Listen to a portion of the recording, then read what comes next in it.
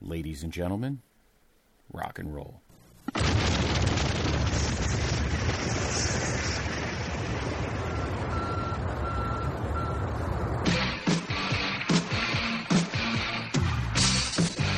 This podcast is a member of the Place to Be Nation family. Visit us at placetobenation.com, the only place to be in your pop culture world.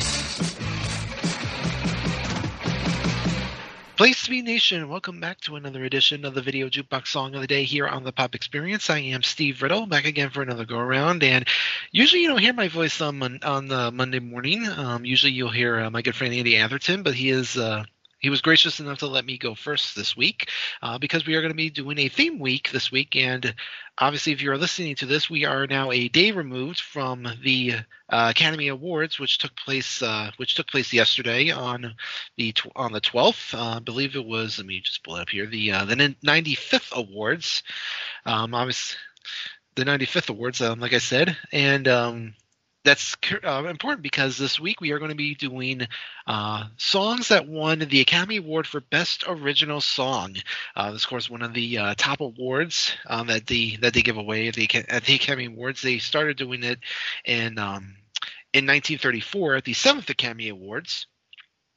And I'm going to go ahead and get things kicked off this week with possibly the oldest song that will be discussed this week, and probably the oldest song that's been discussed since we started this venture last year. And that is and the song I'm going to be doing today is "Over the Rainbow" by Judy Garland. This, of course, was from The Wizard of Oz, released in 1939.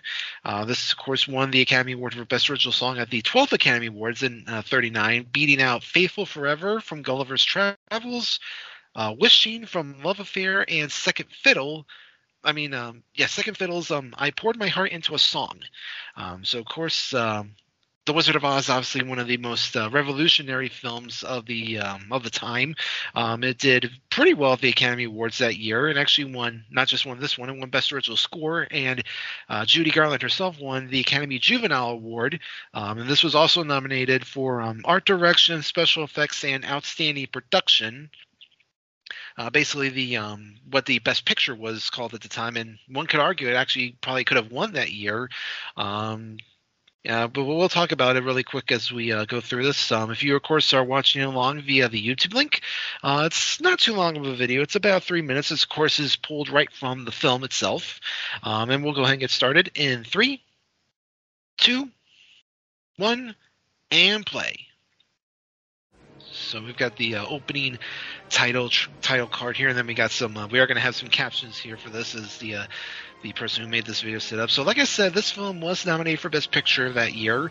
It ended up losing to Gone with the Wind, which won. And this was quite a stacked up line. So you got this film, Gone with the Wind, Dark Victory, Goodbye Mr. Chips, Love Affair, Mr. Smith Goes to Washington, Ninotchka, I believe that's how you pronounce it, Of Mice and Men, Stagecoach, and Wuthering Heights. So, excuse me, obviously, like I said, Gone with the Wind ended up winning, though I would probably argue that this film should have won instead, because it is a really good film and a great musical.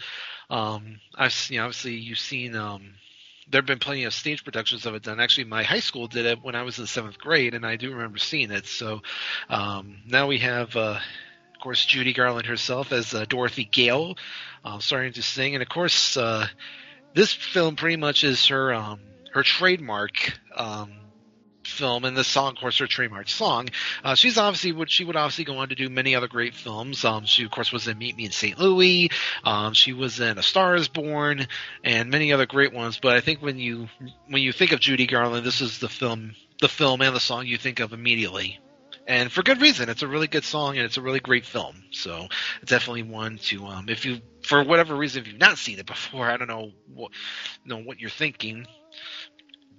But yeah, just for the time it came out, it was just so, again, revolutionary. I mean, you have these scenes here where they're in black and white, and then when she obviously goes to the Land of Oz, it's then in color, and it's, just really, really just good. So just to kind of give a little context here, so she, of course, had just kind of run afoul Miss Gulch, who wants to get her dog, of course, her dog Toto, and now she's just kind of lamenting on wanting to go to kind of her own little land. It kind of reminds me almost in a way of about 10, 15 years later in Alice in Wonderland, when Alice is singing about being in her own little Wonderland. Kind of like the little, I've always kind of like that little parallel there. It's interesting. I remember, when you think about, when you read about Judy Garland's life and her career and how, things kind of went with her. She was definitely way ahead of her time. I mean, she was just so, just so gifted, and and like I said, you hear some of the stories about her and everything she had to endure. It is sad, how she ended up. But ultimately, you always just remember the good times that she provided with performances like this and some of her other films. So, but there it is. There is Over the Rainbow by Judy Garland from The Wizard of Oz. Like I said, this of course won Best Original Song in 1939 at the 12th Academy Awards. And as I said, this is probably the oldest song that we're going to talk about this week, as there are many other great songs that are going to be covered. So be, of course, on the lookout for that. And thank you again for listening in.